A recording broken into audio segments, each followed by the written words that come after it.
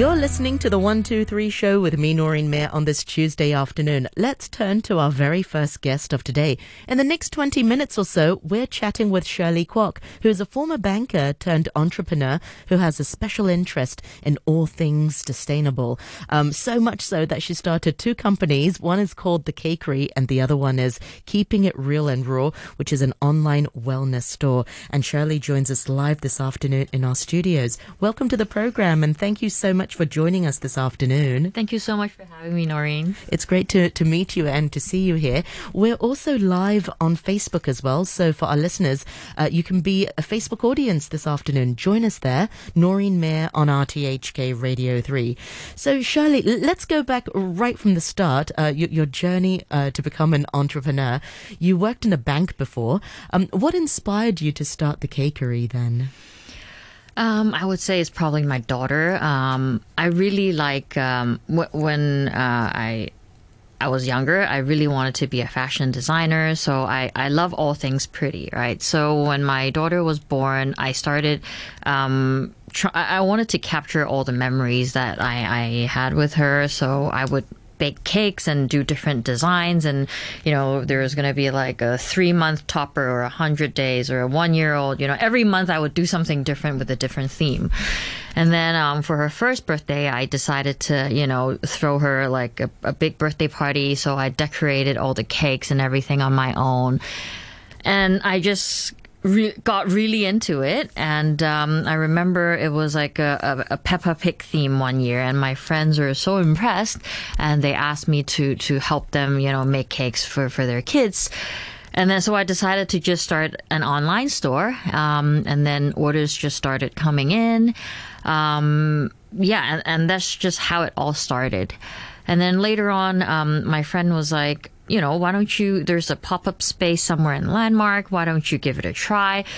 And then I was like, yeah, I've been in the banking industry for like 10 years and I really didn't know what the purpose was, right? Just going in every day, do the same thing, and then, yeah, you get good money, but then I didn't feel like there was a purpose. So I was just like, okay, I'm going to try something new, and that's how it all started. I love how honest and refreshing it really is. And it's true, because when you are, making cakes for a birthday party for children, how meaningful is that? The joys on their faces. Yes. And the validation from the other parents saying, yeah, this cake is delicious. Exactly. Make it for my kid.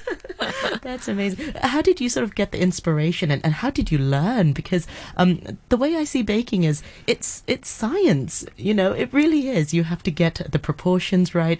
How did you learn? It's a gift. Oh, well, I mean, a little bit maybe. And I also put in a lot of time to, do my own research, and thanks to YouTube and the internet. Without that, I probably wouldn't be able to doing what I'm doing right now.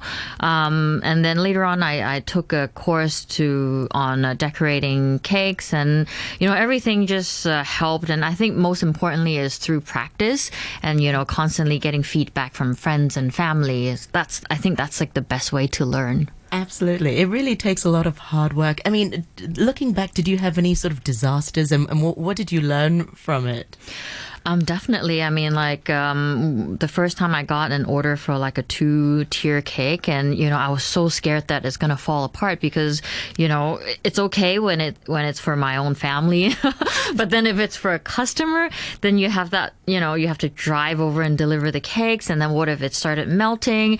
And then every time I deliver the cake, when I sit in the car, I just basically hold and freeze my body. And I just get so tense and so nervous. It's like holding a baby. Exactly. I mean, like holding a baby might even be easier than holding a cake, because the cake is like so heavy and you're worried that the cream might melt. And then, there's like slopes going up and down. And the roads in Hong Kong are so narrow. And then you have like crazy drivers, sudden stops. And there's this one time my cake really, really fell. And then I just had to stop somewhere and put on my gloves. I always have extra gloves just in case something happens, and just to, put things back in where it's supposed to be. I mean, it was just, and it was for a wedding too, I remember. And it was just so disastrous. And I was just like, why am I doing this? Why did I have to like put myself through all these like, stress? But then it brings so much joy ultimately to these people who then get to taste your cake. Definitely. And also be a part of their special day and milestones. Yes, the way, they smile, and then sometimes they share photos with you afterwards, especially like kids, because we specialize in doing like healthier cakes. We have like vegan or gluten-free or low sugar, then, some parents just tell me and be like, oh, my kids never had like a birthday cake in their life, and so glad we found you because, you specialize in these kind of cakes.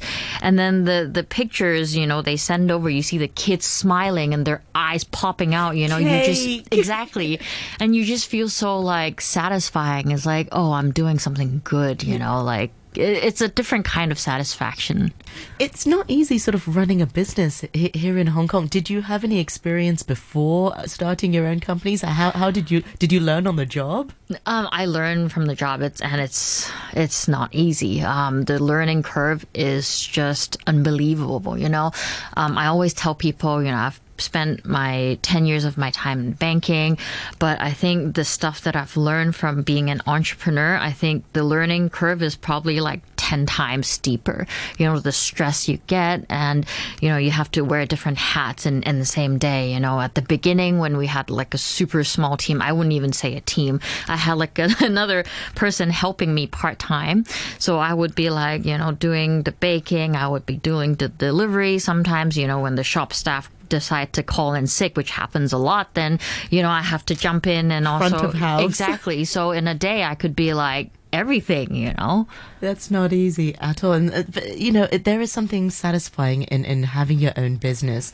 What sort of philosophy would you like to share with some of our listeners who are starting out on their sort of entrepreneurial journey? I guess they really have to have the right mindset, right? Entrepreneur, it sounds easy. You're your own boss. You get to do whatever you want. But then it's really not. It's like the complete opposite, right? You don't get to do what you want. You think you're the boss, but you're really not. You're working for everyone else, I think that is something that is very important and something that I've learned, You really work for your staff. They don't work for you. You need to understand. You need them to open up to you in order for them to believe in you and trust your company and be able to grow and expand with you. Yeah, that's such a great philosophy and such a modern sort of mindset, and as opposed to like a very traditional top-down approach. Let's talk a little bit more about keeping it real and raw. So you started this in 2019. Mm-hmm. Where did this idea of this online store come from? I was just sitting in my office and I was thinking, I have so many different types of flour, which might be difficult for people to get in Hong Kong because a lot of these, the ingredients that I had, they were imported. And I thought, instead of, let them sitting in my storage, why not just start selling them? And I could, do bulk package, try to reduce waste. They can bring over their own container. We just measure whatever we have and whatever they need. And then I just started looking into more products, clean beauty. And then obviously, I have 2 young kids. So I started looking into kids products too, like their kids' clothes, the stuff they eat. And then there's also like home stuff. So I just started looking into everything. Everything can be part of the umbrella. Exactly. So I wanted it to be kind of like a one-stop shop. Yeah. And how do you source your products? Do you often get people to try it out, or are they products that you're familiar with? How does it work? To be honest, are not a lot of sustainable products when I first started. So I would try out the products, and I would also try to look online and source it myself. And see the reviews. Exactly. Yeah. And then it's really great. Well, I mean, because of COVID, a lot of people started their own business. They started looking into like, you know, and clean shopping beauty online. Exactly. Yes. So it was good to see a lot more brands popping up. You know, even when I first started, there really weren't that many, you know, local sustainable brands. But right now, you know, I work with so many different vendors in Hong Kong. So I'm really happy to see that, you know, this community is really growing, not just on the consumer side, but also, you know, on the vendor and the manufacturing side. Yeah. Is there a demand? I mean, are people sort of more aware and more conscious about this way of life and perhaps using products, wanting organic products, wanting clean products? Yes, for sure. You know, a lot of them even ask like really specific questions. You know, sometimes I don't even know how to answer. I have like to a specific ingredient. Exactly. Wow. So it's, you know, again, another like steep learning curve for me. You know, running a shop is very different from like running an e-commerce platform, right? We don't have a shop, so we need to rely a lot on the online promotion and everything. So we also do blog posts. We try to, you know, be as transparent as possible because a lot of the brands are really new, right? So we really have to talk to the founders and try to understand and work with them and see how we can, you know, market these products to the community. And I also know that, you know, we can't just be like, oh, this is, you know, clean beauty, it's good, but you really have to explain why it's good. You know, you need to provide the extra information in order for people to really trust and want to try your product. Yeah. Speaking of trying your product, Shirley, I'm so glad I get to pick your brain this afternoon. And for our listeners, do join us on Facebook, Noreen Mayer on RTHK Radio 3. Some of your cakes are gluten-free, and I've been having this debate with people. Some people will swear and say they don't taste the same. Some people will be like, you know, they taste just as good. How do you figure out the correct recipe to make sure that they taste the same as regular cupcakes? And I say this because my sister-in-law, for example, she's celiac, so she really has to have all gluten-free products. So we were just having this debate. Perhaps you can help us settle it. I guess a lot of people think I'm vegan or I'm gluten-free, but I'm really none of the above. What I'm trying to do is just I try to, you know, have more plant-based food. But then having said that, so that would be an advantage for me because when I taste the cakes or whatever products that we're making, then I would, you know, when I taste it, it's coming from someone who doesn't require the special need. So I also use my kids, my family. They're super picky. So if they like it and if it's gluten-free or vegan and if they like it, that means I'm pretty sure that they'll do well. It passed the test. Exactly. And my husband as well. He's also like very particular about like the products we have. And then to be honest, every time he gives me feedback, it's usually negative feedback, right? So I always take it very personally, but if it was coming from like someone else, I'll be totally fine. You know, I'll be like, okay, thanks for the comment. Let me try to see how I can fix it. But every time when he gives me these type of comments, I'll be like, I know, you know, you don't know anything. You know, I know exactly what I'm doing. You don't have to tell me anything. I know what the problem is. And we always need one defensive critique in our life. So when you're inventing new flavors, or, you know, how do you come about new flavors? What inspires you? Sounds like your kids are sort of very good at inspiring you, and the guinea pigs, frankly speaking. Yes, exactly. Well, I also pay attention to the trend a lot, right? So I think other than what is trendy at that moment, I also look into the nutritious profile of the ingredient, right? So, like I really like using red dates. You know, previously we also had products using like goji berry. You know, all these superfood, they actually taste really good, but it's just a matter of how you use it as an ingredient, right? So we had a cupcake before, and it's sugar free because the flavor actually the sweetness came from the red date itself. And red date is like one of the top ingredient for Chinese, Very after good for you our give blood. birth. Yes, exactly. A lot of people take it after they give birth, and it's such a great ingredient that, not a lot of people use it for desserts. So I thought it's such a pity. And we even made like red date jam, and it tasted really good. Yeah, so instead of putting a lot of white sugar, we used like the sweetness from the date itself. I love that fusion, and it sort of promotes, the Chinese culture as well. Yes, Because yes, red exactly. dates is you're right. I mean, we use it in Chinese cooking for soups, maybe, Yes. or maybe as like a decoration for a certain dessert. But it's never really like the main guy. Yeah, for- exactly. for a So we just dessert. try to think outside of the box. We use a lot of Chinese ingredients, like goji berry, black sesame, and ginger, and yeah. Yes, I was told to have more black sesame. I'll keep that. I'll keep that in mind. Finally, Shirley, can you share some tips on how we can live a more sustainable life? How do you? I mean, do you have tips that you adhere by? I think it's not, a lot of people would think, it's very difficult, living in Hong Kong, and the everyone is in such a hurry and everything. What is slow living? It's not possible.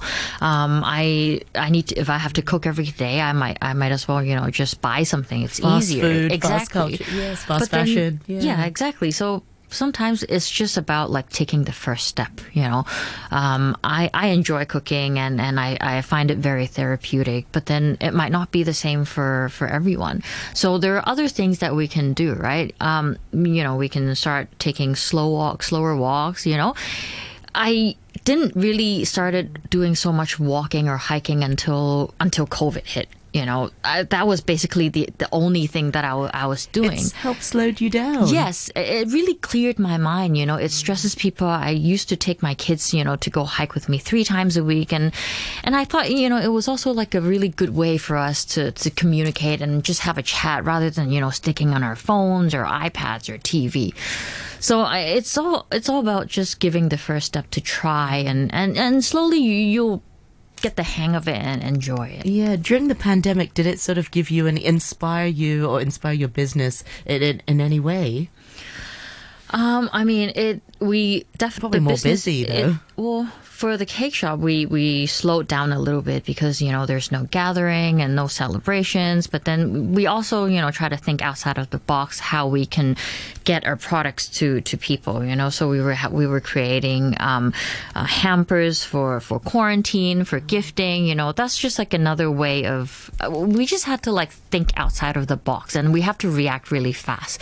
And then we also started pushing on the online shop a lot more. So it's all about like shifting, the direction and pay attention to what your customers tell you, right? Exactly. Yeah. It's like how people in the fitness industry, for example, people weren't going to the gyms, so then they started curating online fitness programs and Exactly. sent it out to people. Yes. Yeah, wow. Yeah. You have to really, being an entrepreneur is really not easy, but you have to constantly think outside of the box. Yeah. Shirley, it's so nice to meet you, and thank you so much for joining us this afternoon. Can you share a little bit more of how people can find out more about you and your work, the social media for the cakery and keeping it raw and real? Sure. My IG handle is StyleInc, HK. So you'll be able to see a lot of information about me and my kids, my recipes, and also my husband, and of course my 2 furry animals. A full house indeed. Yes, like a zoo every day. Yet you're still able to run a fantastic business and also, look after your household. That's really I try. amazing. Amazing. I look forward to having you on the show again. Thank you so Thank much, you so Shirley Kwok, much. for joining us.